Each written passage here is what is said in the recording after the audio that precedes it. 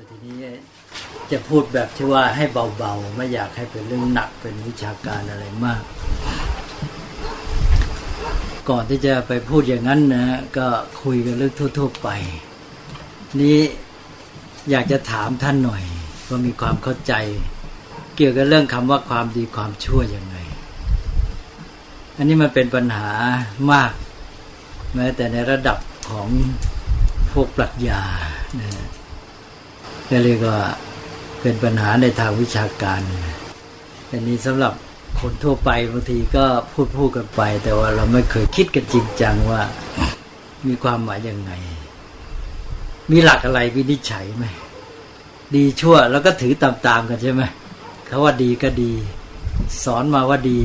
พ่อแม่ปู่ย่าตายายสอนมาหรือสังคมพูดกันมาเป็นไปตามวัฒนธรรมประเพณีแต่เวลาถามกันขึ้นมาก็สงสัยแล้วทีนี้ชักไม่แน่ใจบางก็ไปเอาเรื่องของการบัญญัติของมนุษย์เนี่ยตกลงกันของสังคมในสังคมแต่ละแห่งก็อาจจะบัญญัติต่างๆกันบัญญัติว่าอันนี้ดีอันนี้ไม่ดีเนี่ย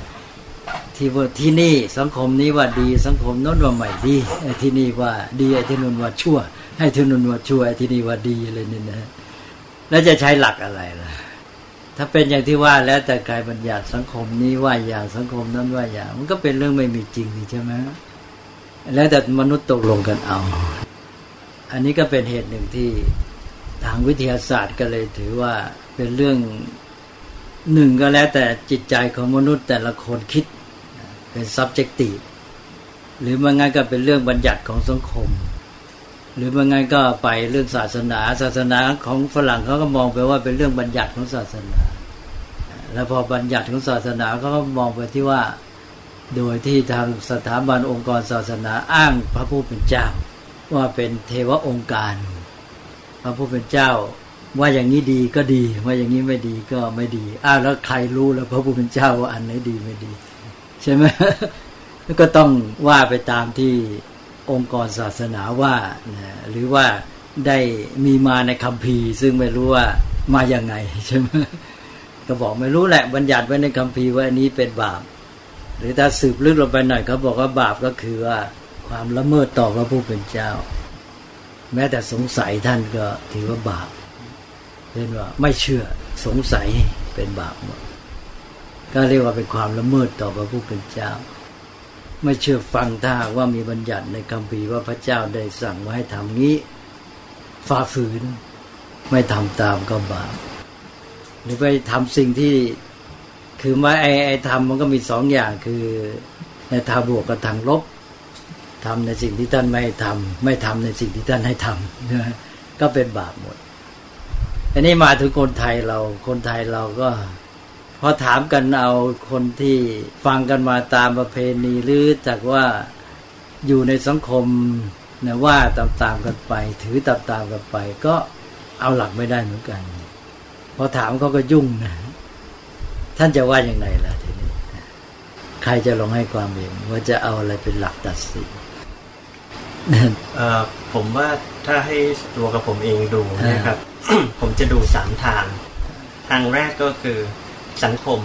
สิ่งใดที่สังคมที่บุคคลนั้นอยู่เห็นว่าผิด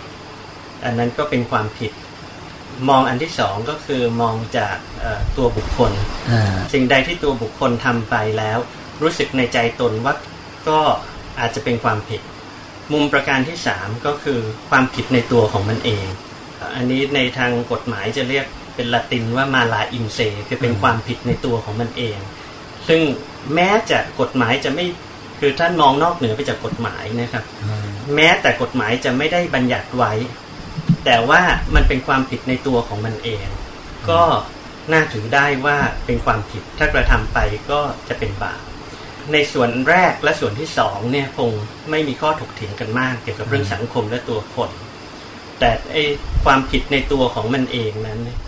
ก็คงจะมีข้อถกเถียงกันได้เพราะว่ามันไม่มีบรรทัดฐานอะไรที่จะเป็นข้อกำหนดที่ชัดเจนไอ้อันที่3เนี่ยกับอันที่3นั่นทีนี้มันยุ่งอ่ะคือหมายความว่าจะเอาจริงกันเข้า แต่ว่ามันมีจริงหรือเปล่าใช่ไหม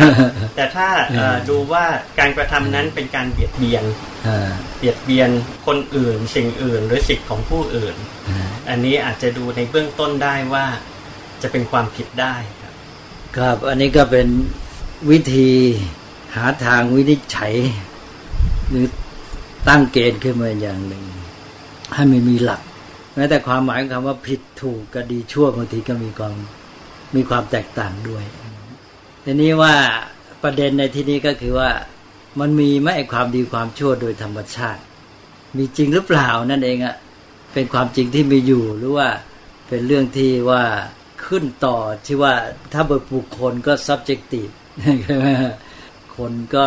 เห็นกันไปคิดกันไปแล้วแต่จะว่ากันไปเป็นเรื่องของแต่ละคน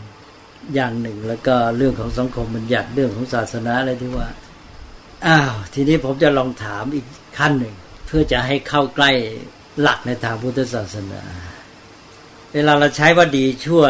ในภาษาไทยเนี่ยคำไทยบางทีมันทำให้สับสนเหมือนกันนี่เราลองมาดูคำบาลีบางท่านคิดว่าคำบาลีอะไรแปลว่า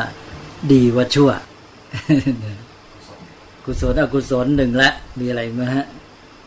บุญบาปไงใช่ไหมฮะกุศลอกุศลคู่หนึ่ง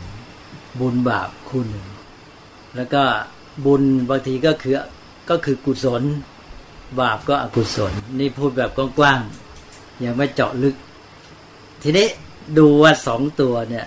มันตรงกับไทยจริงหรือเปล่าขอยกตัวอย่างเช่นว่าถ้าเราพูดขึ้นมาบอกว่าความเหงาเป็นความชั่วภาษาไทยยอมรับได้ไหมยอมรับได้ไหมฮะไม่ได้ใช่ไหมหรือพูดว่าความฟุ้งซ่านเป็นความชั่วไม่น่าจะเป็นใช่ไหมหรือความท้อแท้เป็นความชั่วความหดหู่เป็นความชั่วอย่างนี้นะภาษาไทยรับไม่ได้แต่นี่เป็นอกุศลทั้งสิ้นแสดงว่าดีชั่วกุศลอกุศลนี่มันไม่ได้ตรงกันจริงเลยเราเอามาแปลคล้ายๆเอาพอเทียบเท่านั้นเองนั่นเวลาพูดเอาจริงเอาจังก็เลยไม่ใช้คำไทยเพราะมันทำให้ยุ่งทีนี้ทางภาษาพระทางหลักทางพุทธศาสนาท่านถือว่าไอ้กุศลอกุศลมันเป็นสภาวะก็หมายความว่ามันมีภาวะความมีจริงของมันเองแล้วดูว่ามันอยู่ที่ไหนทำไมว่าความหดหู่ความท้อแท้เป็นอกุศลมาเกิดที่ไหนล่ะความหดหู่เนี่ยในใจใช่ไหมแล้วมาเกิดขึ้นในใจแล้วมาเกื้อกูลต่อชีวิตจิตใจไหมไม่เกื้อกูลนี่คือความเป็นอกุศลความร่าเริงเบิกบานใจความเมตตาความปรารถนาดีอะไรแต่อะไรเกิดขึ้นในใจแล้ว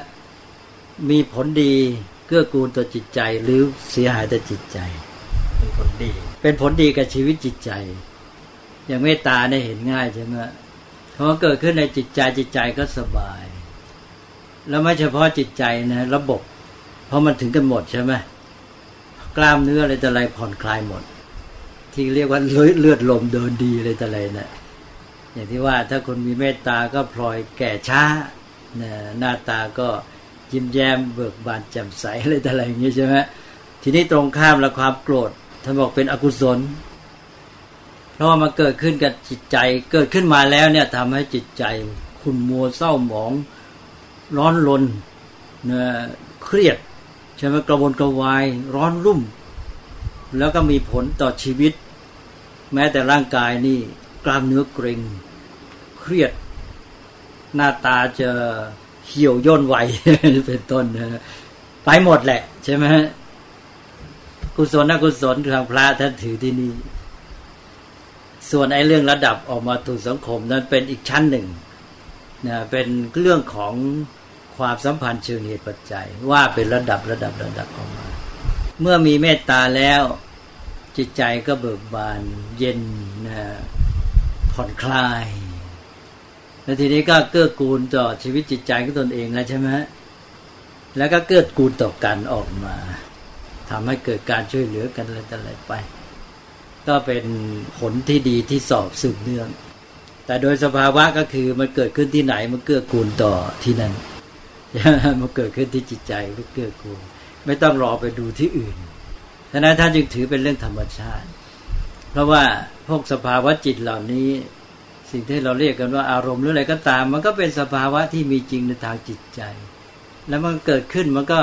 มีผลต่อชีวิตจิตใจเข้าสู่ระบบเหตุปัจจัยทันทีนะมีผลขึ้นมานะแล้วมีปฏิกิริยามีผลต่อการเช่นว่ามีความโกรธเกิดขึ้นนะแม้แต่คุณสมบัติอย่างอื่นของจิตใจเช่นปัญญาก็จะถูกบีบคั้นใช่ไหมมันจะตีกันเองใช่ไหมทำให้ปัญญาทำงานไม่ได้ดีสติสเตอก็พลอยแย่ใช่ไหมไอ้เจ้าฝ่ายอกุศลไม่เกื้อกูลต่อจิตใจเพราะมันก็ทำให้ไอ้การทำงานของชีวิตจิตใจเนี่ยไม่ดำเนินไปได้ดีนะปัญญานี่เป็นฝ่ายดีใช่ไหมเกื้อกูลต่อชีวิตจิตใจปัญญานี่เป็นกุศลตัวสำคัญสติก็เป็นกุศลสมาธิก็เป็นกุศลอะไรพวกเนี้ยถ้าฝ่ายอกุศลเกิดขึ้นไอ้เจ้ากุศลก็เกิดไม่ได้มันก็บีบคั้นมันก็เป็นอกุศลเพราะมันเป็นปฏิปักษ์อกุศลแปลว่าปฏิปักษ์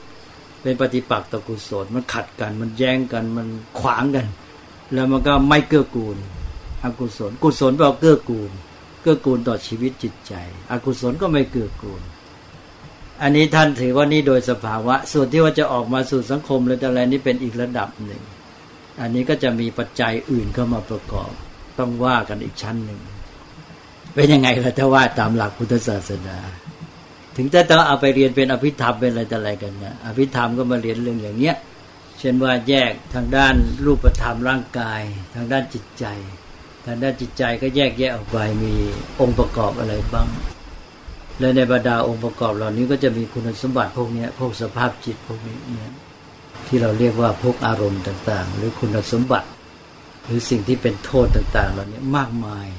อภิธรรมก็จะไปแยกแยะเยอะแยะไปหมดที่เราเรียกว่าเจตสิก52นะ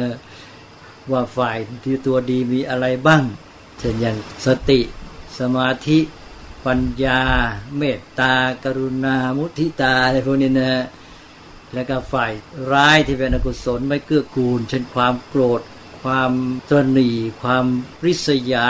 ใช่ไหมความขัดเคืองความผูกโกรธความอะไรต่ออะไรเยอะแยะไปหมดนะก็เป็นฝ่ายอกุศล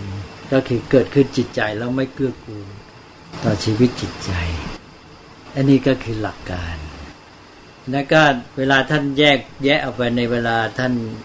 มาศึกษาเรื่องนี้ก็จะวิเคราะห์ว่าอกุศลก็คือเกื้อกูลก็หมายความว่ามันทำให้ชีวิตจิตใจเนี่ยเช่นว่าทำงานได้ดีอย่างพวกสมาธิเกิดขึ้นในจิตก็ทำให้จิตเนี่ยเหมาะกับการใช้งานหรือสติเกิดขึ้นก็ทำให้คนนั้นเนี่ยครองตัวได้สามารถทำอะไรได้ตั้งหลักได้ใช่ไหม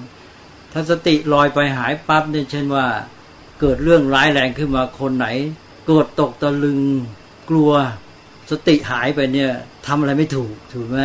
ก็เกิดความผิดพลาดเสียหายแต่ถ้าตั้งสติได้ก็อยู่เลยใช่ไหมแล้วก็ทำอะไรได้ถูกเพราะนั้นเกื้อกูลต่อชีวิตจิตนี่ก็เป็นเรื่องของสภาวะพวกสภาวะธรรมเหล่านี้ก็มีความหมายหนึ่งก็เป็นกุศลก็เกื้อกูลต่อชีวิตจิตใจแล้วก็เป็นตัวทำให้เกิดความสุขเข้ากันได้กับความสุขหรือนำมาซึ่งความสุขเพราะว่าอย่างมีเมตตามีจิตใจสบายมีปัญญาอะไรเนี่ยทำให้เกิดความสุขแล้วก็ไม่ก่อความเสียหายต่างๆก็ไม่เป็นโทษต่อชีวิตใจนั่นเองก็พูดในทางตรงข้ามแล้วก็ประกอบด้วยปัญญาหมายความว่ากุศลทุกอย่างนี้มันจะมีปัญญาประกอบมันเข้ากับปัญญาและทำให้ปัญญาเจริญงอกงามทำให้มนุษย์พัฒนาขึ้นเพราะการพัฒนามนุษย์นี่สิ่งสำคัญอย่างยิ่งก็คือปัญญาและเป็นตัวที่จะทำให้เกิดการพัฒนาไปแล้วก็การพัฒนาก็จะทำให้ปัญญายิ่งเจริญงอกงามขึ้นไปมันจะเอื้อต่อการที่เราจะเกิดความเข้าใจสิ่งต่างๆถูกต้องตามเป็นจริงอย่างถ้าความโกรธเกิดขึ้นเนี่ยมันจะบังมันจะทำให้การคิดการเข้าใจอะไรต่างๆเนี่ยถูกบิดเบือนแล้วก็มองอะไรไม่ถูกต้องไม่เห็นความจริงตัวอย่างหนึ่งเกี่ยวกับการเข้าใจเรื่องธรรมะอันนี้ก็เป็นตัวอย่างที่จะบอกในแง่ด้วยว่าคือเรื่องพุทธศาสนานี่ต้องขึ้นต่อการศึกษาถ้าไม่มีการศึกษาแล้วก็จะค่อยๆเพี้ยนค่อยๆคลาดเคลื่อนไป นานๆก็จะไม่รู้เรื่องเลยไอ้สำคัญก็คือเพี้ยนคลื่นคลาดเนี่ยเวลานี้ในสังคมไทยเรานี่ต้องพูดว่าน่าเป็นห่วงมากคือเราเชื่อเราปฏิบัติสิ่งที่เรียกว่าเป็นพุทธแต่ตรงข้ามกับพุทธศาสนาเยอะเหลือเกินจริงไม่จริงเรียกว่าเป็นพุทธแต่ที่จริงมาตรงข้ามกับพุทธนะท่านยกตัวอย่างได้ไหมฮะอะไรลองยกตัวอย่างศาลพระภูมิศาลพระภูมิก็มีเรื่องต้องวิเคราะห์มากก็ในแง่หนึ่งก็คือว่าสภาพความสัมพันธ์ต่อศาลพระภูมิเนี่ยท่าทีหรือการปฏิบัติต่อศาลพระภูมิยังไงอันนี้จะเป็นจุดวินิจฉัยมากกว่าไม่ใช่เพียงแค่ว่ามีศาลพระภูมิแต่ว่าปฏิบัติต่อศาลพระภูมิยังไงเชื่อต่อศาลพระภูมิยังไงอันนี้เป็นตัวสำคัญที่จะวินิจฉัยงั้นการบนบานขอหวยขอเลขอันนี้ใช้หลักอะไรวินิจฉัยที่ไม่มีความเพียรก็ขัดง่ายๆก็คือขัดหลักกรรมและหลักความเพียรแล้วการลึกลงไปก็คือขัดหลักเหตุปัจจัยใช่ไหมเพราะมันไม่เป็นไปตามหลักเหตุปัจจัยเลยเชื่อเลื่อนลอยมันขัดหมดแหละแต่ขั้นง่ายๆที่สุดก็คือขัดหลักกรรมคือการกระทำให้เกิดผลสำเร็จด้วยความเพียรพยายามเนี่ยหลักการนี้หลักการง่ายๆเบื้องต้น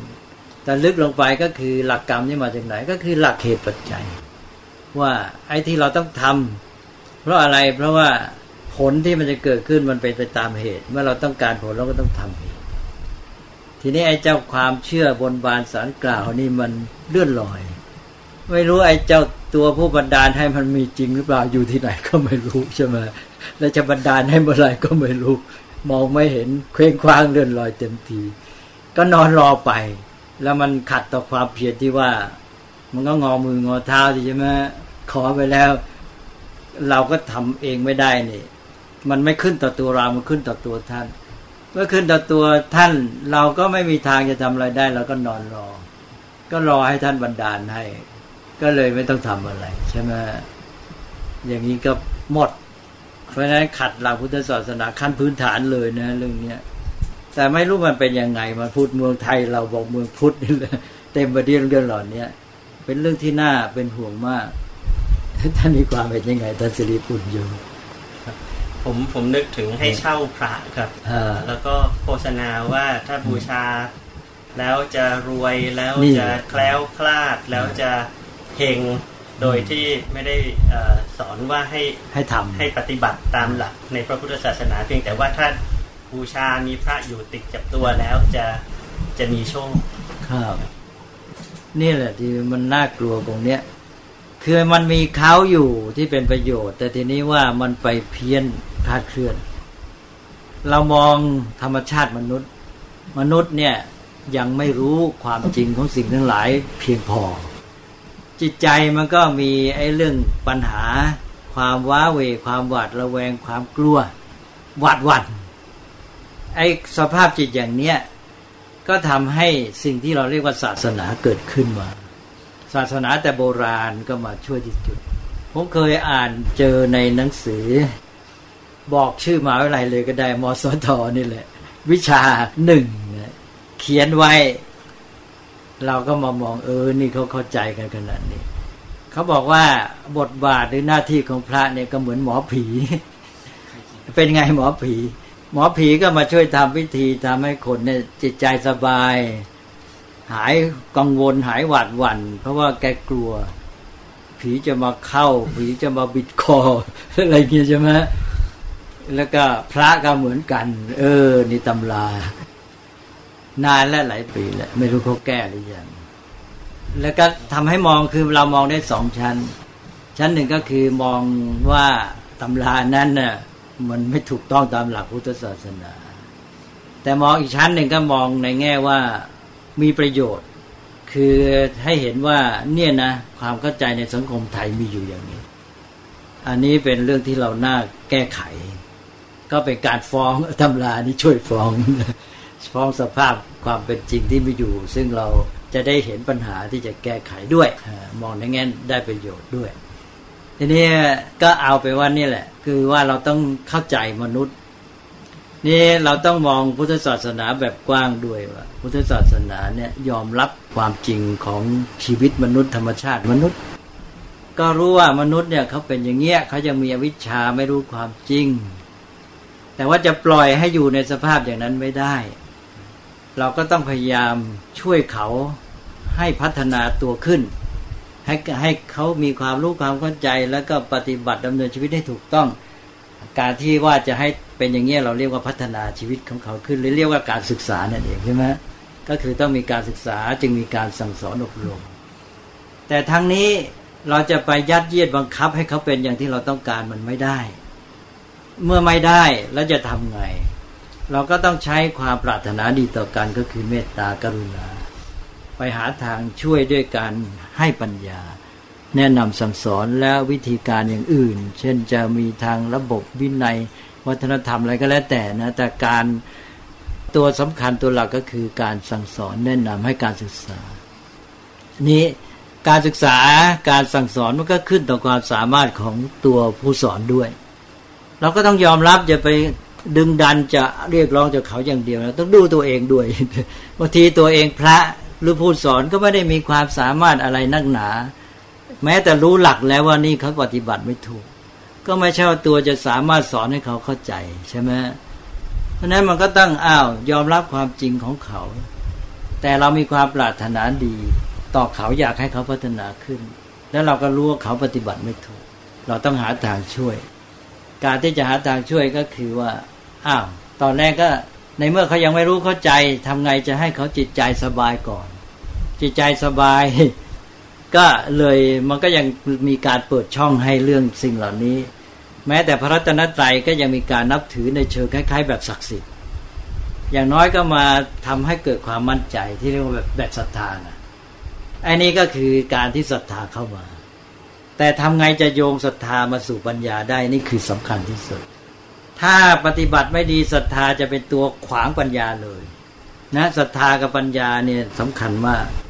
ในทางพุทธศาสนาจะต้องให้ศรัทธาเป็นตัวเกื้อหนุนปัญญา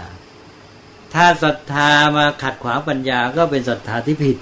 ศรัทธาขัดขวางปัญญามีเยอะแยะไปเชื่อแบบงมงาย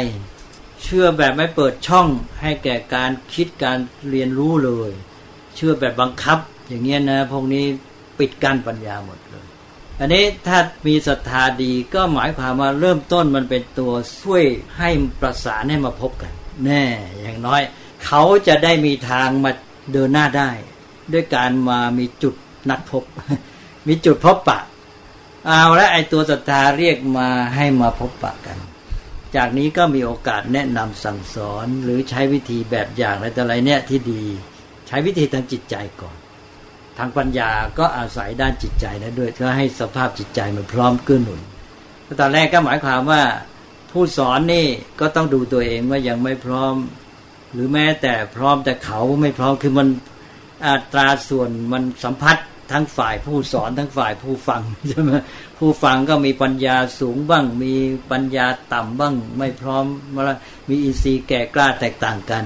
ผู้สอนก็แตกต่างกันเพราะฉะนั้นมันจึงมีวิธีการที่ต้องยืดหยุ่นมากมายเหลือเกินแม้แต่พระพุทธเจ้าเป็นพระศาสดาเก่งขนาดนั้นนะก็ยังต้องมีวิธีปฏิบัติต่อผู้ท่านเรียกว่าเวไนเนี่ยมากมายเหลือเกิน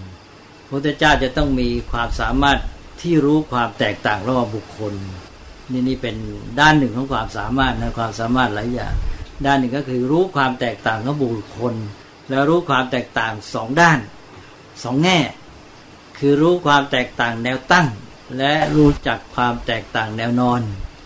แนวตั้งเป็นยังไงแนวตั้งก็คือระดับการพัฒนาของเขาท่านเรียกว่าอินทรีย์แก่กล้าไม่เท่ากันเนี่ยปัญญามากปัญญาน้อยสติมากสติน้อยสมาธิมากสมาธิน้อยอะไรเนี่ยอ่อนแก่กว่ากันแล้วก็ความแตกต่างแนวนอนก็คือแม้แต่คนที่อยู่ในระดับการพัฒนาอินทรีย์เท่ากันเนี่ย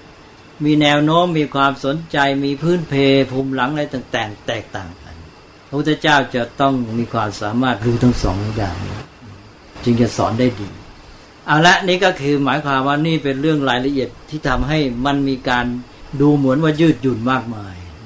ก็รวมความก็คือมีความปรารถนาดีต่อเขาและตัวเองต้องรู้หลักอันนี้ก็ข้อสำคัญนี่ก็ปรารถนาดีก็หาทางให้เขาทีนี้ตอนแรกก็เมื่อยังไม่ได้ทางปัญญาก็ให้ได้ทางจิตใจเพราะจิตใจเขาสร้างสภาพจิตให้มันดีขึ้นแล้วก็ ให้เปิดทางแก่ปัญญาตอนนี้ก็คือศรัทธาเนี่ยนะมันเป็นตัวประสานทำให้เขามาหาเมื่อศรัทธามาหาแล้วศรัทธานี่จะเกื้อหนุนปัญญายังไงบ้างหนึ่งก็คือทำให้มาจับจุดใช่ว่าพระพุทธเจ้าไปสอนพอพูดปั๊บคนนั้นเขาได้ยินนี่พระพุทธเจ้าหรือพระองค์นี้ ท่านสมณะผู้นี้ท่านเท่าที่ท่านพูดเท่าที่เรามีปัญญารู้เข้าใจนี่มีเหตุผลในน่าฟังเป็นความจริงอย่างที่ท่านว่าเอาเท่าที่เรารู้ก่อนเกิดศรัทธาแล้วนะเกิดศรัทธาก็ทำให้เข้าหาอันนี้มันจุดบรรจบทำให้สามารถก้าวต่อนี้มันก็จับจุดแหละทีนี้มันมีจุดที่จะจับว่าสิ่งที่ฟังเนี่ยน่าสนใจตรงนี้แล้วนะจะต้องศึกษาต่อไปนี่จับจุดแหละพอว่าเชื่อว่าไอ้ที่ท่านสอนนี่จริงมันจะนำไปสู่ความจริงคราวนี้เกิดแรงเกิดพลังโอ้เราจะต้องศึกษาเอาจริงเอาจังจะต้องคอยฟังเอาจริงเอาจังเรื่องนี้ศรัทธาก็ทำให้เกิดพลังจับจุดมุ่งแนวไปสู่จุดหมายมีพลังอันนี้ก็คือหน้าที่ของศรัทธาศรัทธาก็พาเดินหน้าไปแล้วก็มุ่งไปสู่จุดหมายก็คือสิ่งที่จะให้รู้ให้เข้าใจให้มันชัดเจนนั่นแหละตอนนี้ยังไม่ชัดพอได้จุดนี้แล้ว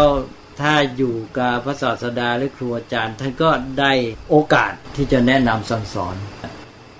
ก็เข้าใจมากขึ้นเข้าใจมากขึ้นศรัทธานี่ก็แรงขึ้นเอาจริงเอาจังขยันฟังให้มันรู้อ่านให้มันชัดเลยนะจนกระทั่งในที่สุดก็เกิดปัญญารู้เข้าใจทาก็หมดหน้าที่พระพุทธเจ้าตรัสว่าพอรู้เกิดปัญญาสมบูรณ์แล้วเนี่ยศรัทธาก็หมดหน้าที่ท่านเรียกว่าเป็นคนที่ไม่ต้องอาศัยศรัทธาต่อไปอันนั้นเวลาใช้เป็นศัพท์บาลีเนี่ยท่านจะใช้ศัพท์เดียวกันใช้ศัพท์ที่แปลเป็นไทยว่าไม่มีศรัทธาไม่มีศรัทธาก็กลายเป็นว่ามีต่ำสุดกับสูงสุดไม่มีศรัทธาก็คือไม่เชื่อไม่มีอะไรไม่มีหลักไม่มียึดอะไรเลยไม่เอาเรื่องเอาราวอะไรเลยไม่มีศรัทธานี่อย่างนี้ก็คืออีกคนหนึ่งที่ว่าบรรลุจุดหมายแล้วก็ไม่มีศรัทธาเพราะว่าเข้าใจเองอย่างที่เล่าไว้ในพระไตรปิฎกพระพุทธเจ้าตรัสถามพระสารีบุตรว่าหลักการอันนี้เป็นอย่างนี้เรื่องราวนี้เป็นงี้จริงไหมสภาวะทางด้านนามธรรมอย่างนี้เป็นงี้จริงไหมพระสารีบุตรบอกว่าจริงเป็นอย่างนั้นอย่างนั้นงั้นจริงในที่สุดพระพุทธเจ้าตรัสถามว่าสารีบุตรที่เธอว่าอย่างเงี้ยว่าเพราะว่าเชื่อเราหรือยังไงพระสารีบุตรบอกไม่ใช่อ้าวแล้วเป็นไงก็เพราะว่าข้าพระองค์รู้ว่ามันเป็นอย่างนั้นเป็นอย่างที่พระองค์ตรัสนี่คือคุณสมบัติของพระอรหันต์นะพระอรหันต์ท่านมีคุณสมบัติที่แปลภาษาบาลีใช้คำว่าอัสสัทโธแปลผู้ไม่มีศรัทธาอ้าวกลายไปว่าเอ๊ะทำไมว่าอย่างนี้ล่ะต้องแปลสมัยถ้าแปลเป็นไทยแปลว่าผู้ไม่ต้องอาศัยศรัทธา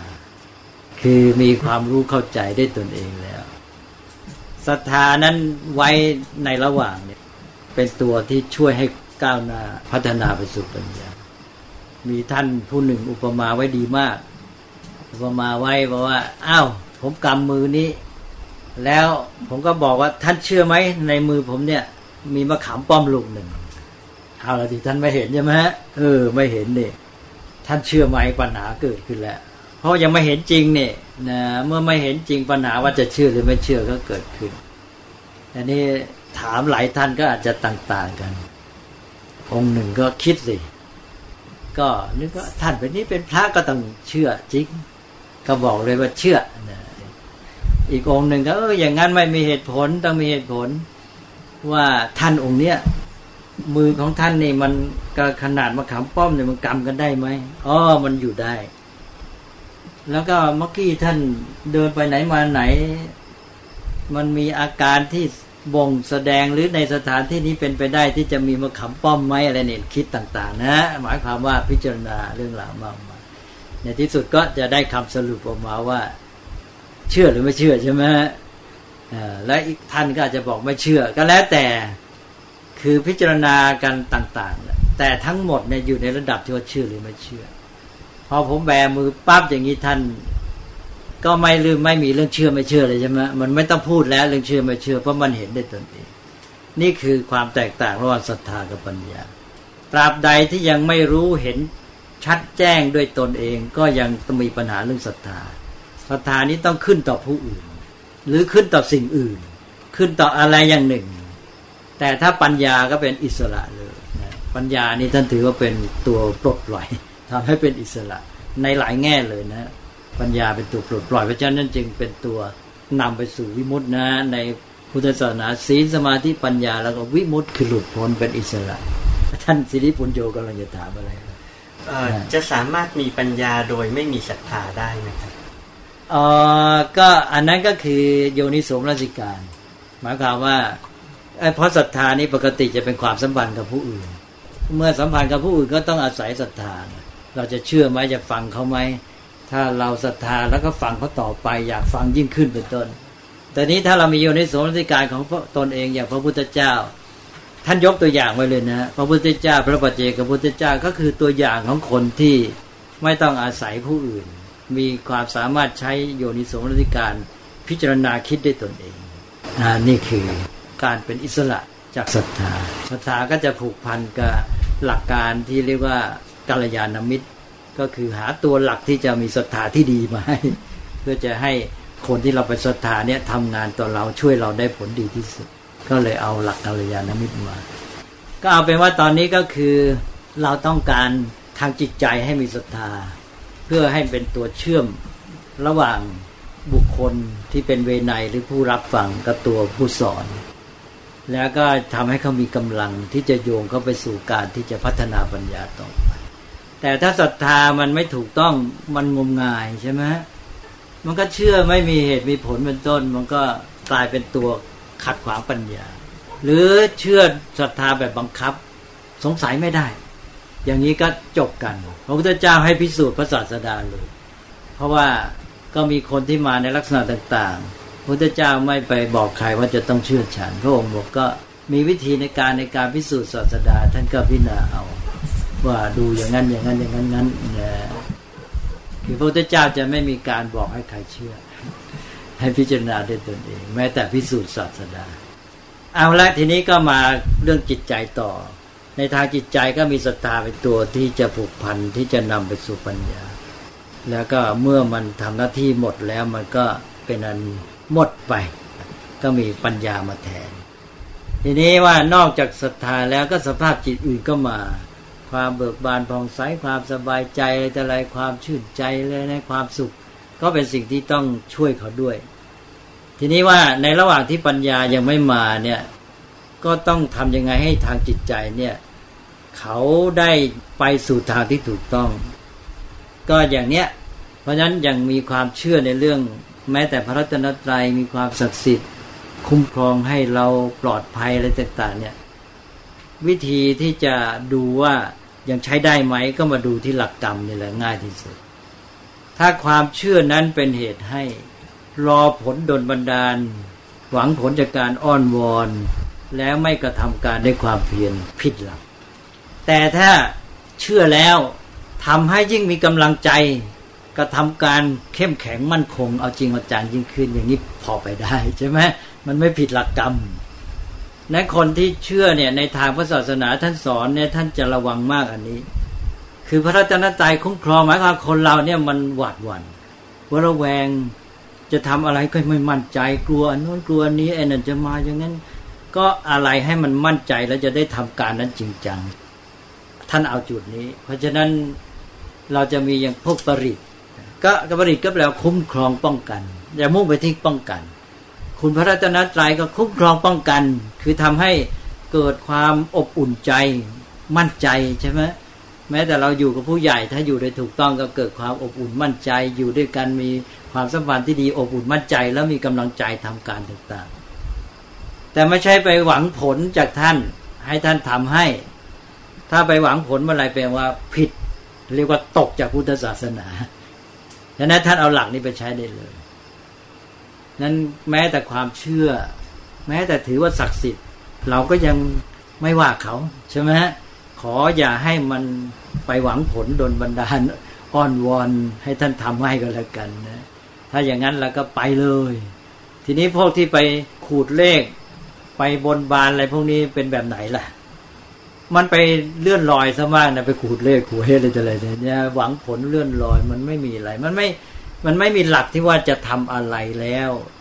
วก็เพียงแต่ว่าไม่ให้ใจวอกแวกไม่ให้หวาดระแวง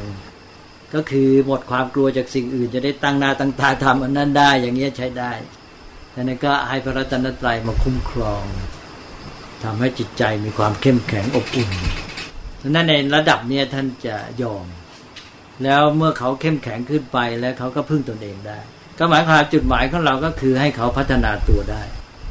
ทำการด้วยความเพียรถูกหลักเหตุปัจจัยถูกหลักกรรมแล้วเขาได้พัฒนาตัวเองอย่าให้ขัดหลักอีกหลักก็คือหลักการพัฒนาตนคือหลักสิกขา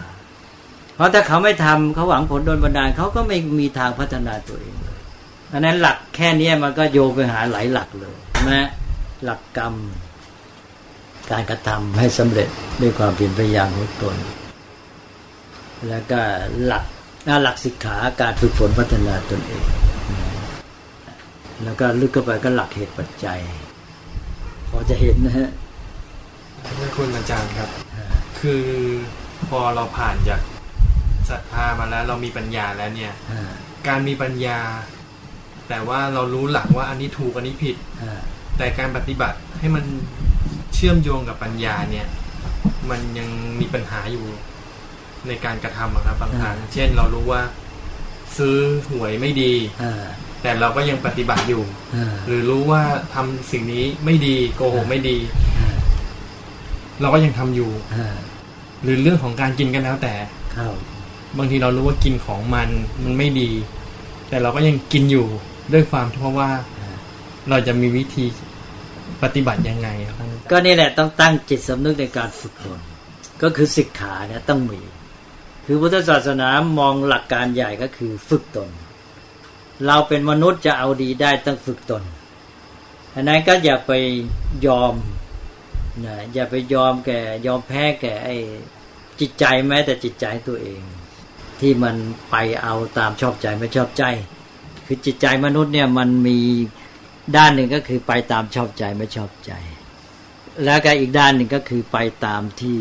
ความถูกต้องสมควรหรือทางปัญญาการที่ปัญญาพิจารณาเห็นว่ามันจะเป็นผลดีอย่างไรนี่มนุษย์เนี่ยมันจะโน้มเอียงไปทางความรู้สึกด้านชอบใจไม่ชอบใจทีนี้ด้านความรู้คือปัญญาเนี่ยมันบางทีรั้งไม่ไหวนะด้านรู้สึกกับด้านรู้เนี่ยไอ้ด้านสองด้านเนี่ยมันเถียงกันอยู่เรื่อยไอ้ด้านรู้สึกมันมาก่อนแล้วมันมักจะมีกำลังแรงนี้ถ้าเราไม่หัดฝึกตนเองเนี่ยเราจะตกไปตามกระแสด้านความรู้สึกตัวหลักก็คือชอบใจไม่ชอบใจเนี่ยมันจะชักจูงไปก็คือทำอะไรตามชอบใจไม่ชอบใจเพราะนั้นเราก็ต้องฝึกตัวเองว่าเรารู้หลักนี้แล้วเราก็ต้องเข้าสู่ทางของความรู้ก็คือทางของปัญญาซึ่งเป็นทางของการฝึกตนเราก็ต้องสร้างจิตสำนึกในการฝึกตนให้มันหนักแน่นขึ้นเรื่อยๆสำทับมันนะว่าเป็นมนุษย์จะเอาดีได้ต้องฝึกตนเมื่อเราฝึกตนพัฒนาตนเราก็ก้าวไปสู่สิ่งที่ดีงามยิ่งขึ้นเลยเนี่ยนะ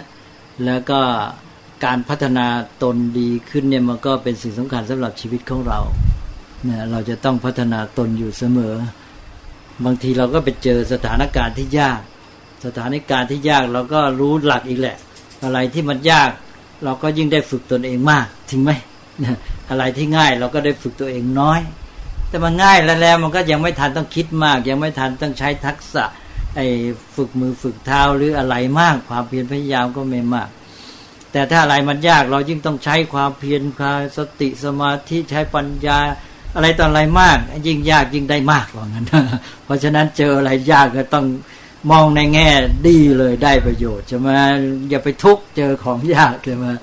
เจอปัญหายากเจอเรื่องยากเจองานยากก็ต้องบอกว่าไอ้นี่ยิ่งยากยิ่งได้มากจริงไม่จริงล่ะนะยิ่งยากยิ่งได้มากนี่เป็นคติสำหรับนักฝึกตนนะแล้วก็ทำให้มีสุขภาพจิตดีด้วยเพราะนั้นไม่งั้นแล้วคนไปเจออะไรยากก็ทุกข์แหละท้อแหละใช่ไหมใจคอห่อเหี่ยวหดหู่ไม่สบายจิตใจก็ไม่ดีคุณสุขภาพจิตก็เสีย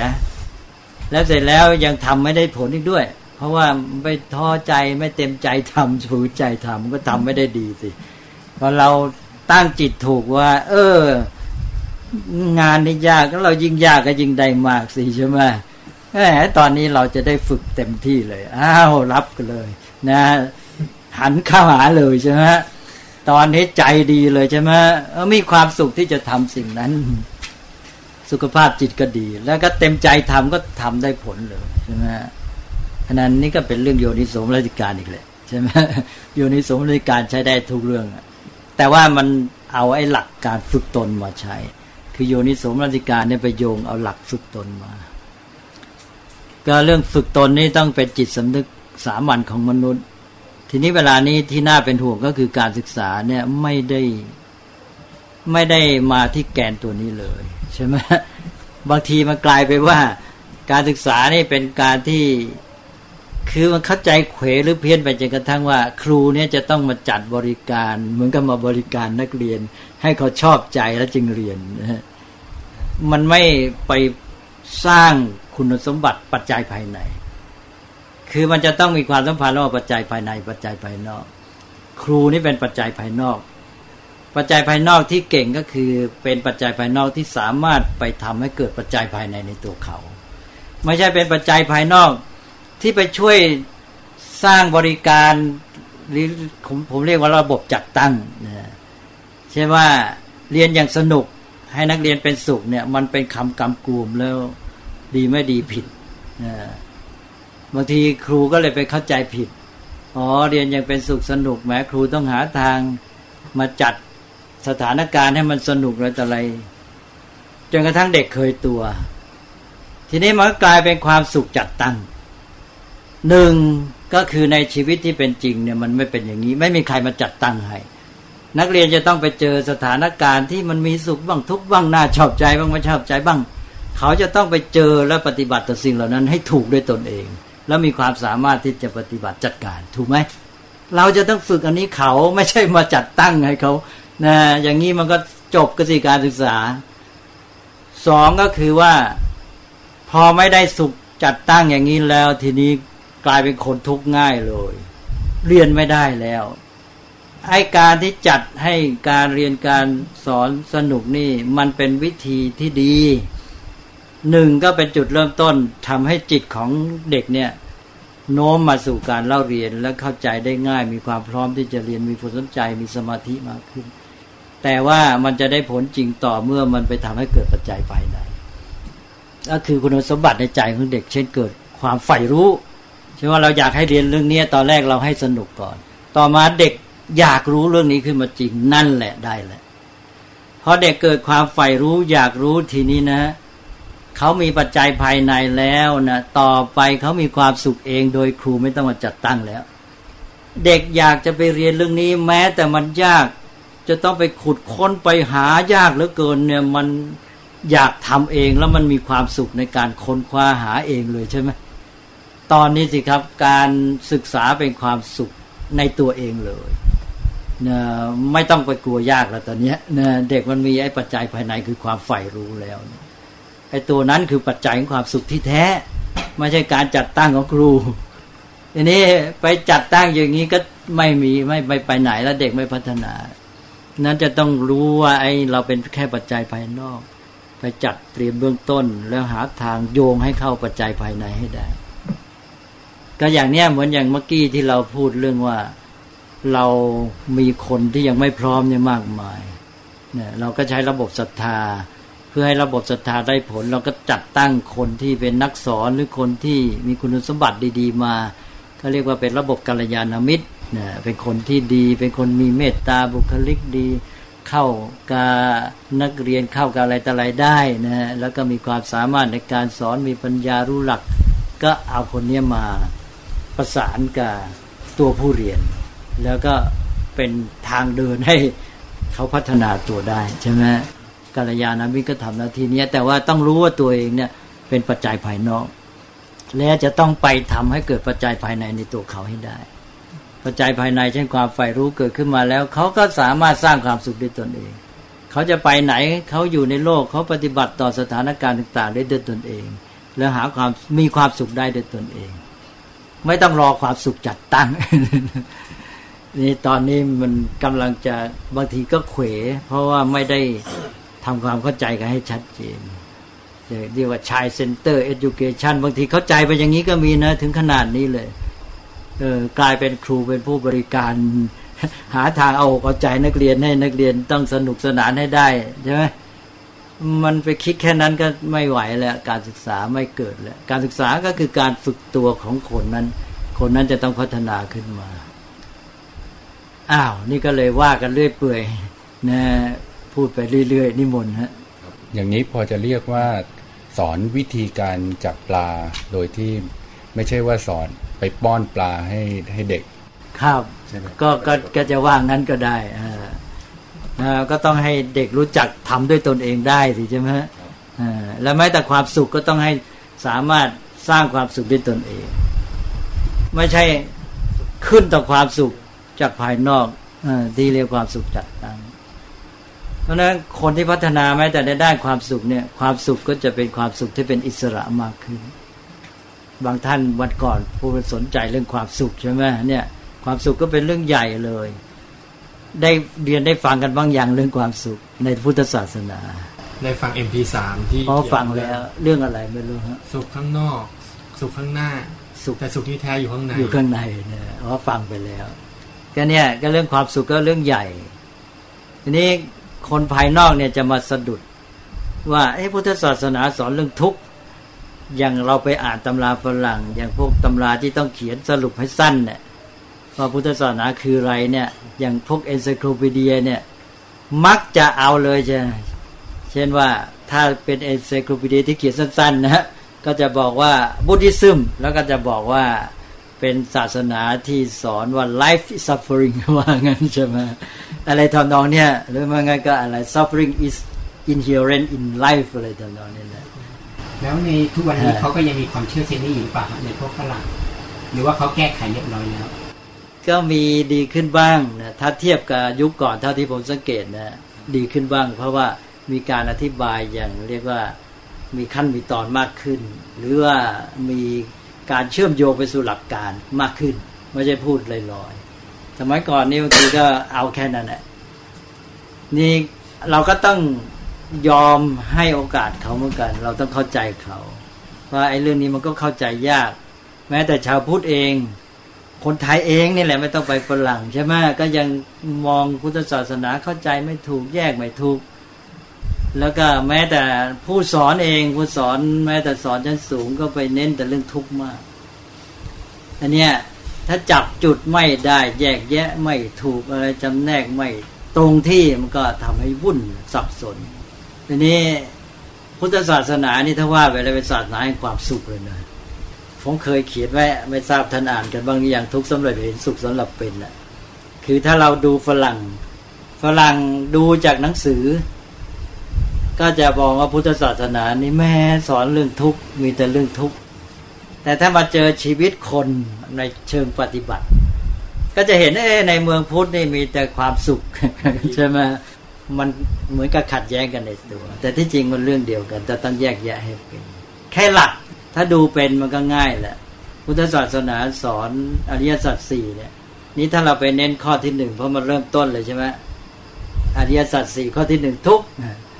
เช่นฝรั่งไปจับพระพุทธศาสนาสอนอริยสัจข้อหนึ่งก็ทุกข์แกก็เอา life is suffering หรืออะไรก็ว่าไปก็จบแล้วแกไม่ก้าวต่อไปทีนี้ถ้าเกิดตอบด้วยอริยสัจข้ออื่นเช่นตอบด้วยข้อ4นิโรธก็จะเขียนใหม่ก็เขียนบอกว่าพุทธศาสนาสอนว่าความทุกข์นั้นแก้ไขได้นะจะพูดอย่างนี้เลยนะถ้าเป็นนิโรธมันจะตอบไปอีกอย่างก็คือเขาไม่ได้พูดให้จบอริยสัจ4อันนี้เป็นแง่หนึ่งแต่ไม่ต้องไปถึงแค่นั้นหรอกเอาแค่ทุกข์นี่แหละข้อเดียวข้อทุกข์ข้อเดียวเท่านี้ก็พอเพราะพระพุทธเจ้าเนี่ยตรัสแล้วไม่ได้ทิ้งลอยๆไว้จะตรัสต่อว่าทุกขังปริญญายังคือทุกข์สมุทัยนิโรธมรรคและพระองค์ก็ตัดหน้าที่ต่อทุกข์สมุทัยนิโรธมรรคด้วยท่านเรียกว่ากิจต่ออริยสัจหมายความว่าวางขีดไว้แล้วไม่ให้ผิดพลาด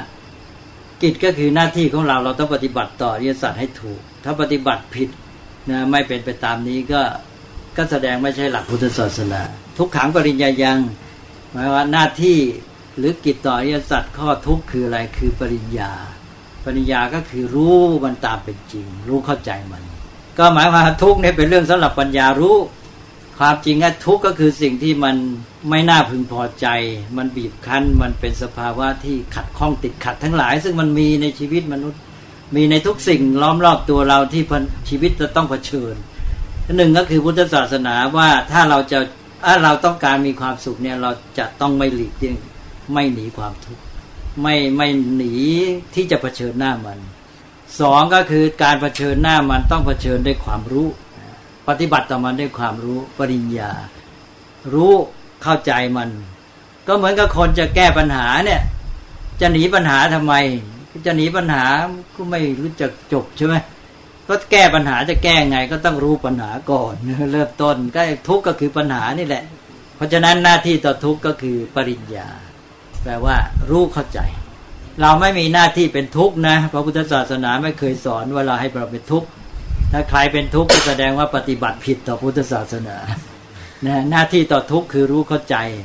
ยิ่งเรารู้เข้าใจทุกข์เท่าไหร่เรายิ่งแก้ไขได้ดียิ่งขึ้นเชื่อไหมเพราะฉะนั้นถ้ามีปัญหามีความติดขัดมีอะไรก็แล้วที่เรียกว่าทุกข์เนี่ยจะต้องรู้เข้าใจแล้วต่อจากนั้นก็รู้เข้าใจแล้วก็สืบสาวหาเหตุปัจจัยของมันแล้วก็มองกำหนดจุดหมายความเป็นไปได้ในการแก้ไขแล้วต่อจากนั้นก็ปฏิบัติการวางวิธีปฏิบัติว่าทำไงจะแก้ได้แต่ว่าให้จำไว้ชัดๆเลยคือว่าถ้าจะพูดถึงอริยสัจอย่าลืมพูดถึงหน้าที่ต่ออริยสัจหรือกิจต่ออริยสัจหน้าที่ต่อทุกข์ก็คือปริญญารู้เข้าใจเราเอาคำว่าปริญญามาใช้ในการสำเร็จการศึกษาชั้นอุดมศึกษานะทั้งปริญญาตรีโทเอกก็แสดงว่าเราเรียนเรื่องทุกข์ใช่ไหมเพราะว่าท่านบอกว่าทุกข์สำหรับปริญญาใช่ไหมเราเรียนก็เรียนเรื่องทุกข์หมดเลยนะแต่ขอให้เข้าใจจริงๆแล้วเราจะแก้ได้จริงๆก็เป็นคำบาลีแท้ๆเลยปริญญาและที่อื่นพระพุทธเจ้าก็ตรัสไว้อีกเห็นว่า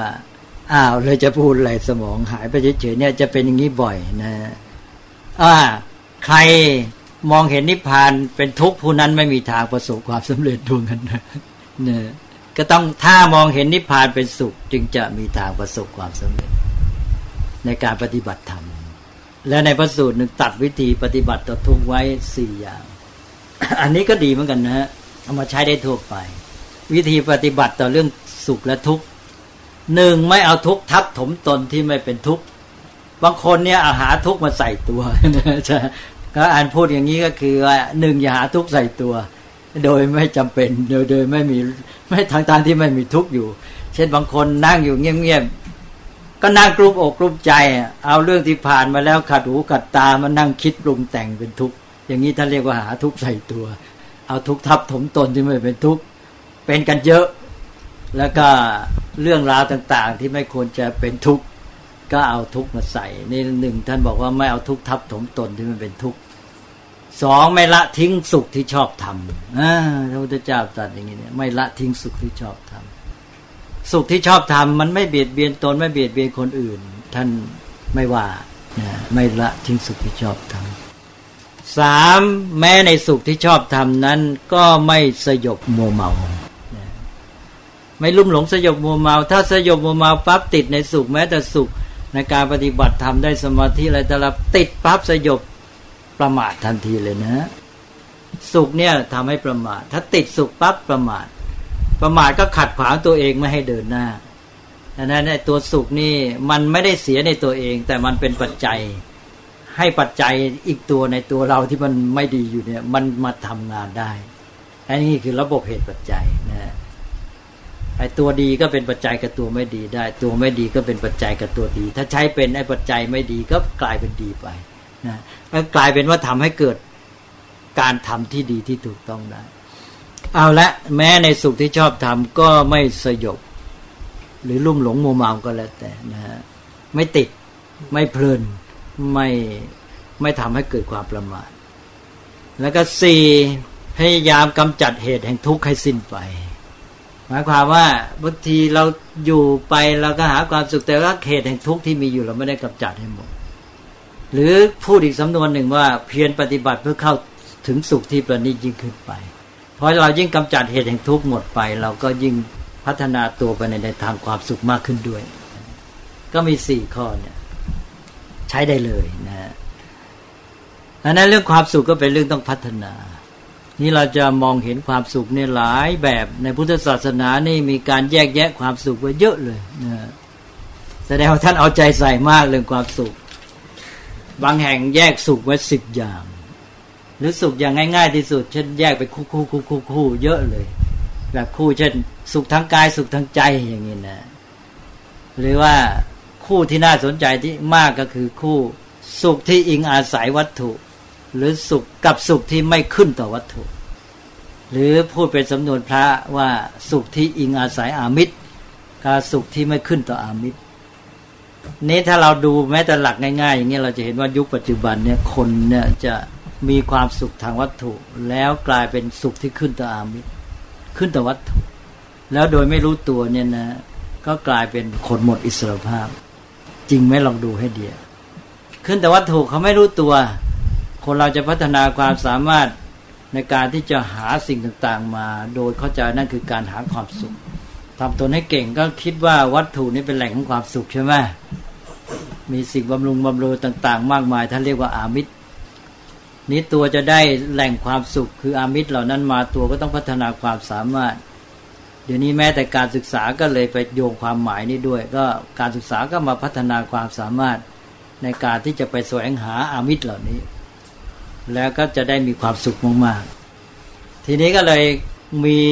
ความสามารถมากเรียกว่าการศึกษาที่พัฒนาความสามารถในการหาสิ่งเสพมาบำเรอความสุขก็หามาให้ตัวมากๆนี่มันมีอะไรหลายอย่างที่น่าวิเคราะห์ในกระบวนการนี้แต่อย่างง่ายที่สุดก็คือมันจะเป็นความสุขที่ขึ้นต่อวัตถุมากขึ้นโดยไม่รู้ตัวขึ้นต่อวัตถุยังไงก็หมายความว่าไอ้ความสุขนั้นไม่ได้อยู่ที่ในตัวเองนะมันฝากไว้กับวัตถุเหล่านั้นถ้าไม่มีวัตถุเหล่านั้นแล้วตัวเองก็ไม่มีความสุขถูกไหม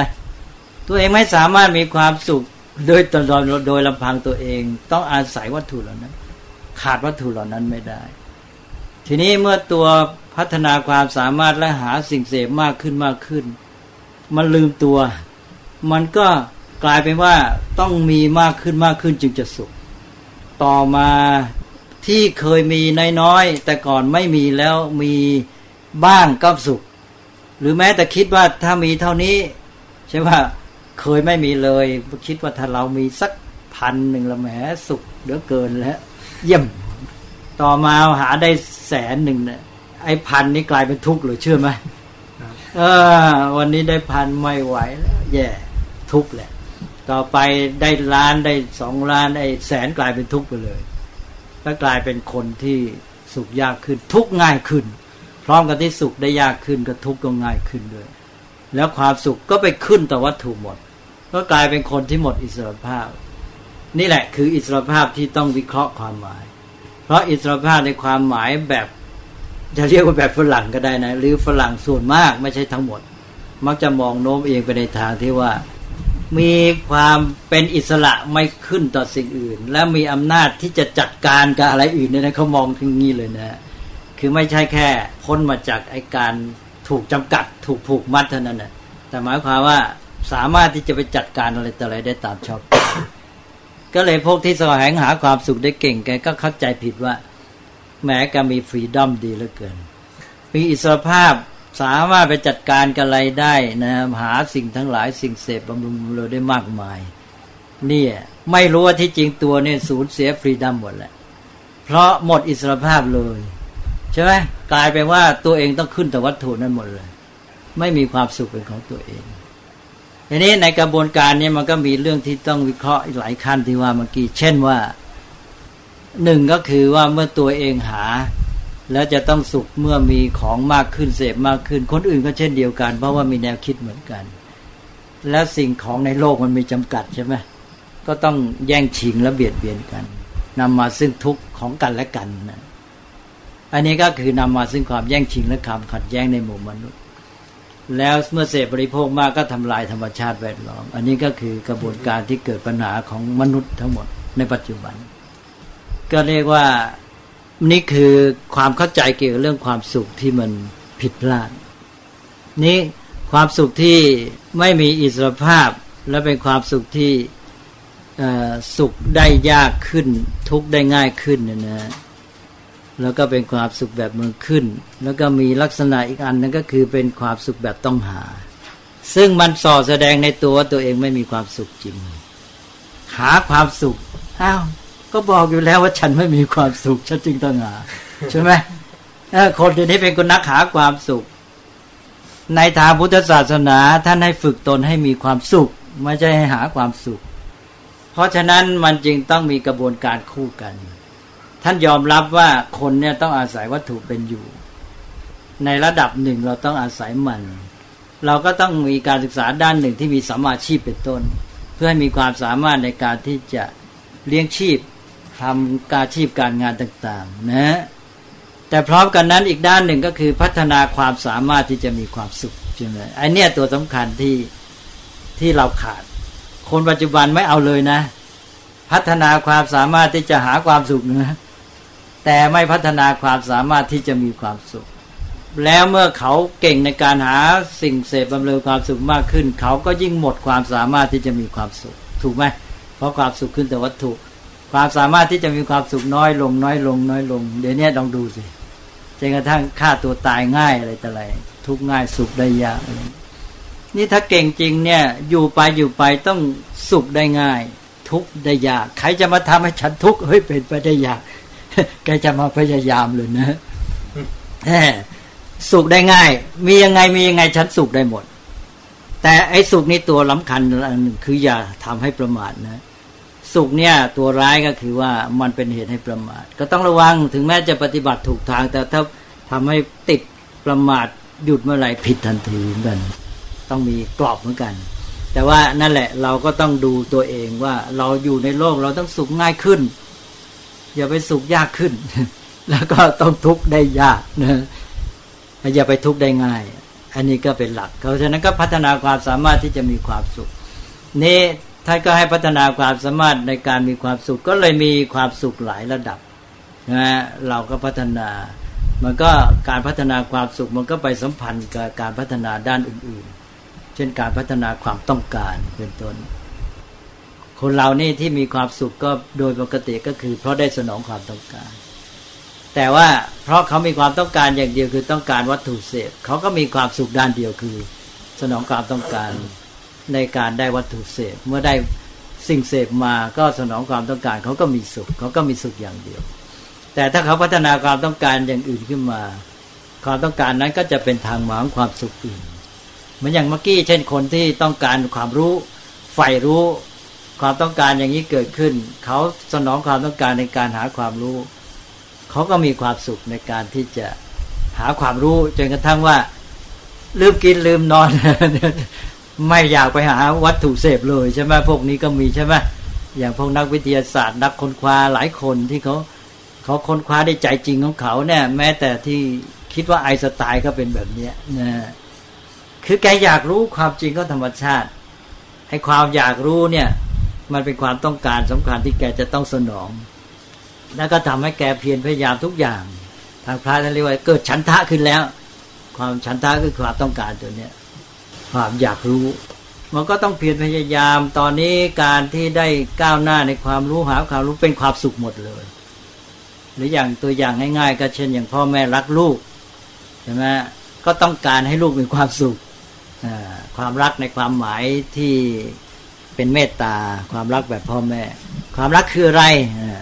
แค่ความรักคืออะไรก็อาจจะสงสัยเลยใช่ไหมความรักคืออะไรความรักก็คือความต้องการให้เขาเป็นสุขที่ว่าพ่อแม่รักลูกก็คืออยากให้ลูกเป็นสุขจริงไม่จริงทีนี้ถ้าความรักแบบอย่างอื่นนะต้องระวังความรักอย่างอื่นก็คือฉันอยากได้ความสุขจากแก เป็นอย่างนั้นเปล่าบางทีมันเป็นอย่างนั้นนะถ้าไม่มีเพราะฉะนั้นคนเนี่ยแม้แต่คู่ครองจะให้ดีต้องพัฒนาให้ความรักแบบที่ถูกต้องนี่มาคู่ดุลไม่งั้นแล้วมันจะเกิดปัญหา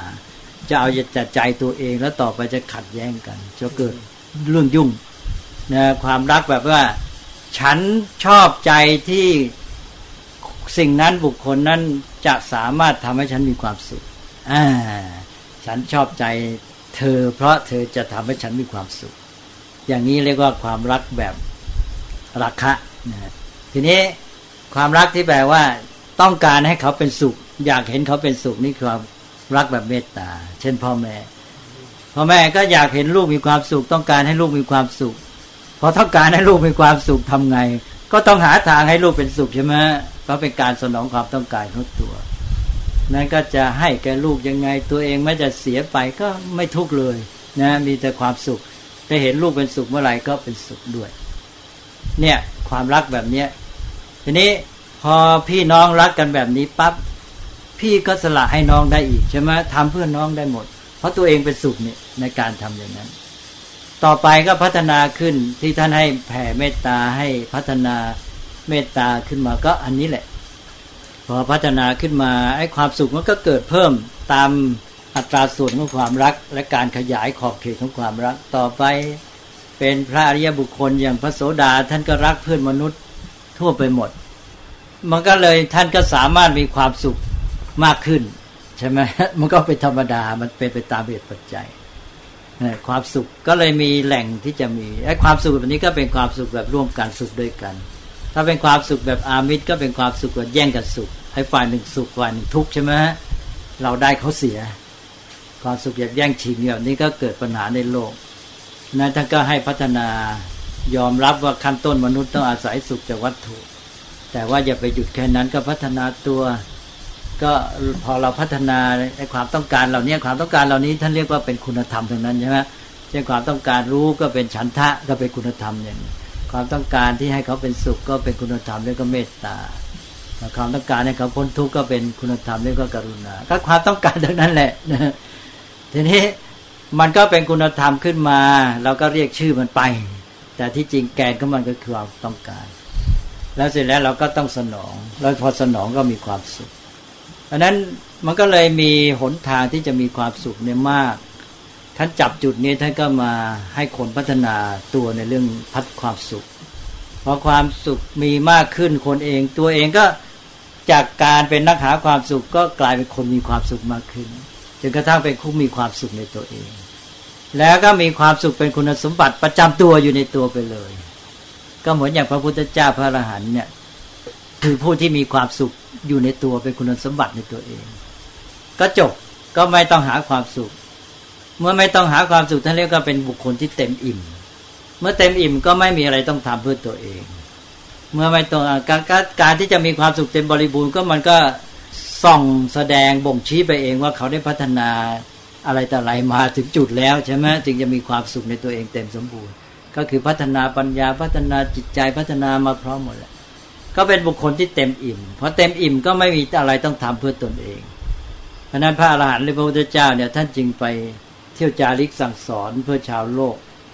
โดยที่ไม่ได้มีความทุกข์อะไรเนี่ยแล้วไม่ต้องเสียสละด้วยถ้าอย่างพระโพธิสัตว์เนี่ยต้องตั้งปณิธานเรายอมเสียสละตนเองทำเพื่อเพื่อนมนุษย์เลย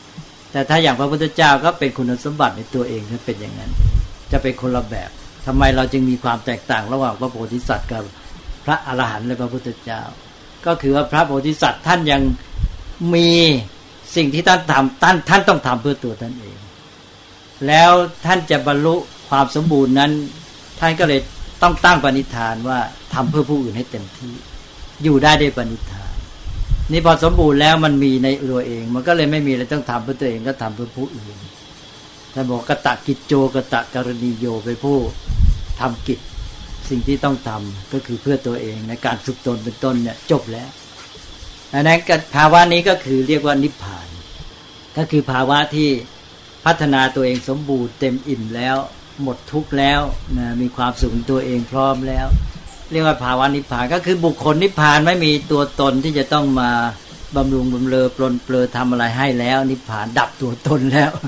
นี่เรียกว่าภาวะนิพพานก็เป็นคำที่กว้างมากความหมายจนพูดไม่ถูกก็พูดคำเดียวรู้กันทีนี้คนสมัยหลังนี่ได้ยินคำว่านิพพานมองความหมายไม่ถูกเพราะไม่เข้าใจระบบนี้ก็นิพพานก็ดับโอ้โหเราจะไปดับทำไมใช่ไหมก็เลยไปกันใหญ่ทีนี้ว่านิพพานเนี่ยก็คือภาวะที่มันสมบูรณ์ทุกประการแล้วพอบุคคลนิพพานแล้วทีนี้ก็ ท่านจึงบอกเข้าคติที่พระพุทธเจ้าตรัสเธอทั้งหลายจงจาริกไปเพื่อประโยชน์สุขแก่พระผู้ชนเพื่อเมตตาการุณกับชาวโลกใช่ไหมเพราะว่าเธอทั้งหลายไม่มีอะไรแล้วไม่มีบ่วงผูกมัดอะไรต่ออะไรเป็นอิสระโดยสมบูรณ์นั่นก็บุคคลนิพพานก็จึงได้พูดในเรื่องที่ผ่านมาที่ท่านเอาไปตั้งชื่อเทปบุคคลนิพพานทำการเพื่อโลก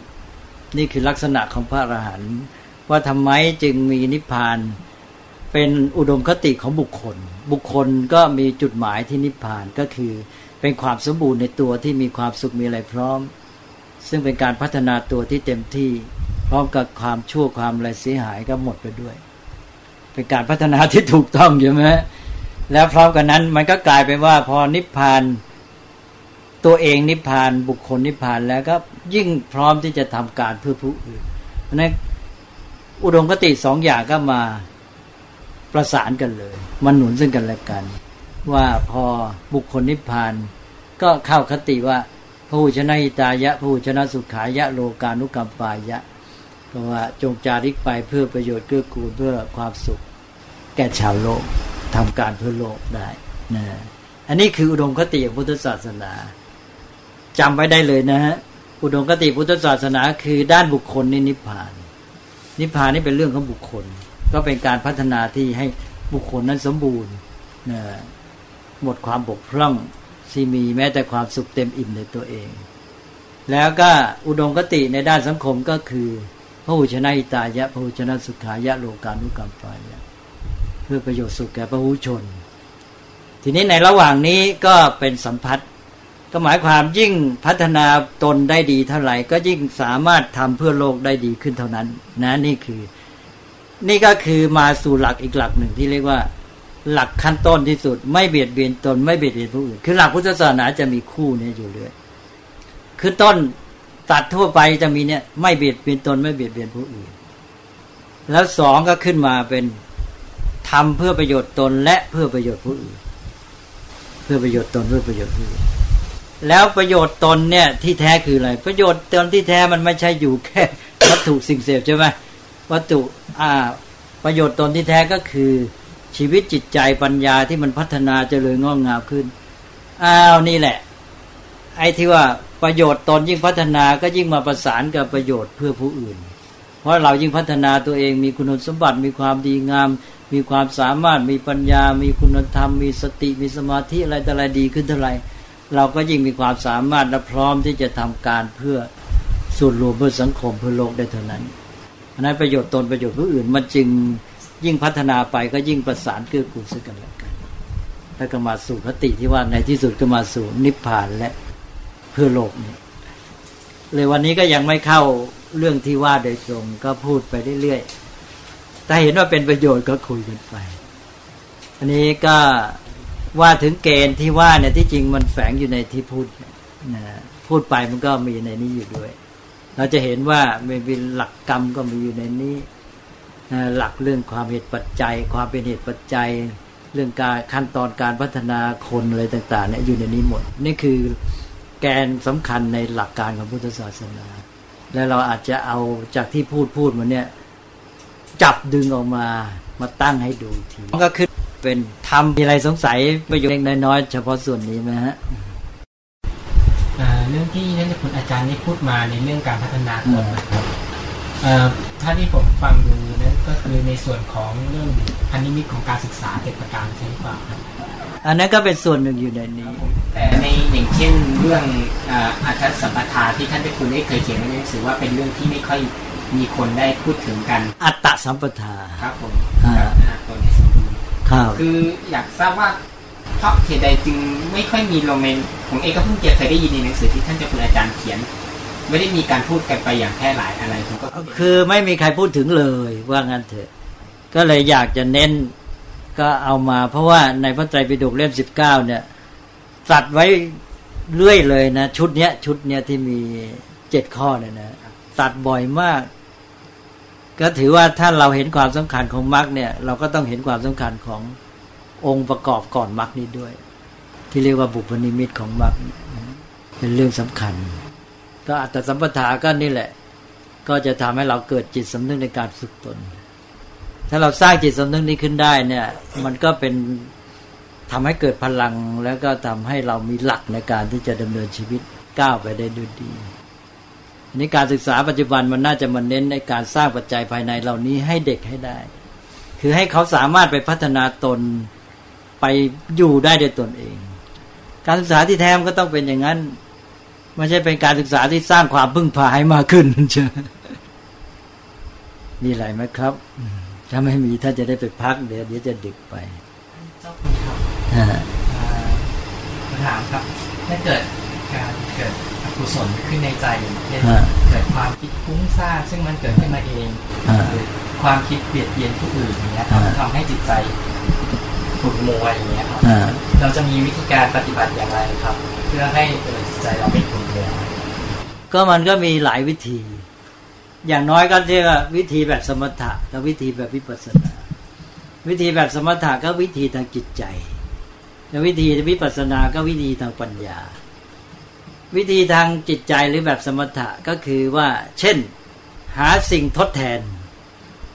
เมื่อเราคิดฟุ้งซ่านเราก็ต้องคิดถึงอะไรสักอย่างหรือคิดไม่มีจุดหมายแล้วก็ไปในเรื่องประเภทนั้นประเภทนั้นไปเรื่อยไปฟุ้งซ่านไปเราก็หาอะไรมาให้จิตมันจับท่านเรียกว่าอารมณ์อะไรก็ได้ไอ้ที่มันดีอ่ะเรารู้นี่คือตอนนี้สติมันจะทำหน้าที่เราก็ไปจับเอาไอ้เจ้าตัวนั้นมาใส่ใจให้ใจมันนึกถึงแทนพอไอ้เจ้าตัวนั้นมาแทนในใจไอ้เจ้าความฟุ้งซ่านก็หมดไปเองใช่ไหมอันนี้วิธีทดแทนเรียกว่าวิธีของสมถะวิธีง่ายๆหาอารมณ์ทดแทนหรือแทนที่ก็แล้วแต่ก็แม้แต่การที่ว่าให้กำหนดลมหายใจหรืออะไรเนี่ยนั่นก็เป็นวิธีประเภทนี้ด้วยนะเช่นถ้าอาจจะนั่งอยู่แล้วคิดอะไรฟุ้งซ่านแล้วก็หันมาหรือแม้แทนกำลังคิดไปถึงคนที่ไม่ชอบใจแล้วโกรธขึ้นมาท่านก็เปลี่ยนอารมณ์ซะก็คือแทนจะไปคิดถึงเขาก็มานึกถึงลมหายใจตัวเองกำหนดลมหายใจขึ้นมาเดี๋ยวนั้นเราหายใจเข้าหายใจออกยาวๆแล้วให้จิตของเราคือสติเนี่ยจับอยู่กับลมหายใจที่เข้าออกหายใจเข้าหายใจออกก็นับก็ได้นะ1 2ให้จิตมันไปอยู่อย่างนี้หรือใช้วิธีแบบสัมปชัญญะก็อย่างกำหนดพวกวิธีการแบบยุบหนอพองหนอจะเน้นเรื่องสัมปชัญญะก็หมายความว่าตอนนี้เราก็ลองเล่นอย่างวิธีที่บางท่านเอาไปพัฒนาใช่ไม่ทราบบางท่านเคยได้ยินหรือเปล่าที่มีการยกมือขึ้นมาพลิกมืออะไรต่างๆแล้วนี่นะแล้วแต่แม้แต่ว่าทำอะไรก็กำหนดไปแล้วก็เขามีอุบายเช่นใส่คำว่าหนอไงเช่นว่ามือนี่ยกหนอมาหนอใส่ปากหนอเนี่ยคือหมายความว่าสาระสำคัญก็คือว่ามีการกำหนดให้จิตมันอยู่กับสิ่งที่ทำเพราะใจคนเนี่ยมันมักจะฟุ้งซ่านลอยไปอยู่กับสิ่งอื่นก็ให้มันมาอยู่กับสิ่งที่ทำซะเพราะจิตมันมาอยู่กับสิ่งที่ทำมันไม่มีที่จะไปแล้วนะมันมีจุดที่จะต้องจับมันมีหน้าที่มีภาระมีงานเข้ามาแล้วมันไปอื่นไม่ได้มันก็เลยหมดเรื่องไปเลยตัดไปเลยนะนี่ก็คือวิธีที่ใช้อารมณ์ทดแทนวิธีสมถะนะอันนี้ก็อย่างอื่นก็เช่นวิธีทางปัญญาวิธีทางปัญญาก็เอามาพิจารณาเช่นโยนิโสมนสิการเช่นเราคิดถึงคนที่เราไม่ชอบใจแล้วไม่สบายใจเราก็มาพิจารณาเชิงปัญญาว่าเนี่ยเราก็ได้เห็นว่ามนุษย์เราเกิดมาเราก็ไม่ได้อย่างใจคนที่ขัดใจเราก็มีคนที่ทำตามใจแล้วก็มีอย่างพ่ออย่างแม่ตามใจเราเยอะแต่คนที่ขัดใจเราก็มีปัญหาแต่คนเรามันจะเอาอย่างใจได้ยังไงมันก็เป็นอย่างนี้แหละนะทุกคนก็มีทั้งนั้นแหละเราทุกอย่างนี้ขัดใจอย่างนี้ยังน้อยกว่าว่าดูสิคนโน้นคนอีกเยอะแยะทุกมีปัญหากันเราเขาถึงก็ฆ่าตัวตายบ้างยิงกันบ้างโอ้มากมายเราแค่นี้ไปทุกข์อะไรก็พิจารณาไปใช่ไหมมองไปแล้วหรือมองไปในแง่ว่าเราจะไปโกรธเกลียดเขาทำไมที่จริงเนี่ยเขามีปัญหาเขาไอ้ที่เขามาอย่างเงี้ยเพราะเขามีข้อบกพร่องจิตใจเขาไม่ดีเขาอาจจะมีไอ้ปมปัญหาในหลังในภูมิหลังของเขานะหรืออาจจะเป็นเรื่องปัญหาในครอบครัวในปัจจุบันนะมีอารมณ์ค้างอะไรต่ออะไรเนี่ยนะพิจารณาเชิงปัญญาหาเหตุหาปัจจัยพิเคราะห์ไปนะหายโกรธไปเลยบางทีกลายเป็นสงสารไปใช่ไหม ถ้าเราพิจารณาเป็นนะเหมือนอย่างที่เคยยกตัวอย่างบ่อยๆเห็นคนมาหน้าบึ้งเนี่ยเหมือนยังเป็นแพทย์เป็นพยาบาลเห็นคนมาหน้าบึ้งพูดด้วยทักทายเราก็ฝึกตัวเราไว้ดีเพราะอาจารย์สอนว่าให้ยิ้มแย้มแจ่มใสทักทายให้ดีแม้เราอุตส่าห์ทักทายดีเขากลับแสดงอาการไม่ดีชักโกรธทีนี้ถ้าอย่างนี้ถ้าเรียกก็ไปตามความชอบใจไม่ชอบใจก็ใช้ปัญญาพิจารณาว่าเนี่ยเขาเป็นคนไข้เขามีทุกข์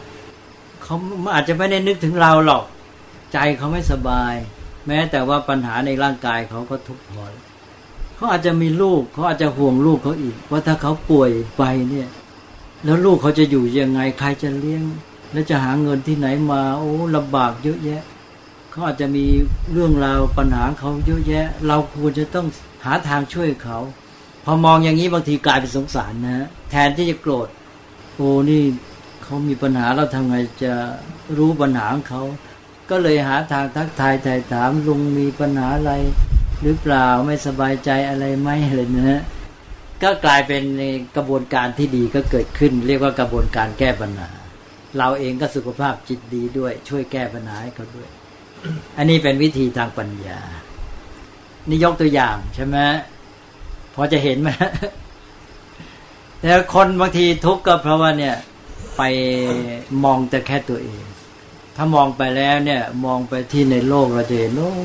คนที่ทุกข์กว่าเราอะไรแต่อะไรปัญหามากมายแล้ววิธีแก้ทุกข์อย่างหนึ่งก็คือการไปทำความดีไปช่วยเขาทำให้เขาเป็นสุข ก็เป็นวิธีหาการไปทำให้เขาเป็นสุขก็เป็นวิธีหาความสุขอย่างหนึ่งถ้าจะเรียกว่าการหาความสุขบางทีเราหมดทุกข์อย่างเงี้ยเราไปตันซะถ้าเราไปช่วยไปทำความดีให้ผู้อื่นมันก็เกิดความสุขนะบางทีก็กลายไปว่าไปพัฒนาคุณธรรมขึ้นมาเองมันก็เป็นสถานการณ์ที่เอื้อให้คุณธรรมนั้นเกิดขึ้นเหมือนกับว่าเรามีศักยภาพที่จะมีคุณธรรมนั้นอยู่แล้วมันก็มีอยู่แต่ว่ามันไม่มีโอกาสพัฒนาพอไปมีสถานการณ์เอื้อมันก็พัฒนาขึ้นมาเดี๋ยวจะดึกกันใหญ่อย่างนั้นก็เอาไว้ค่อยนัดคุยกันอีกที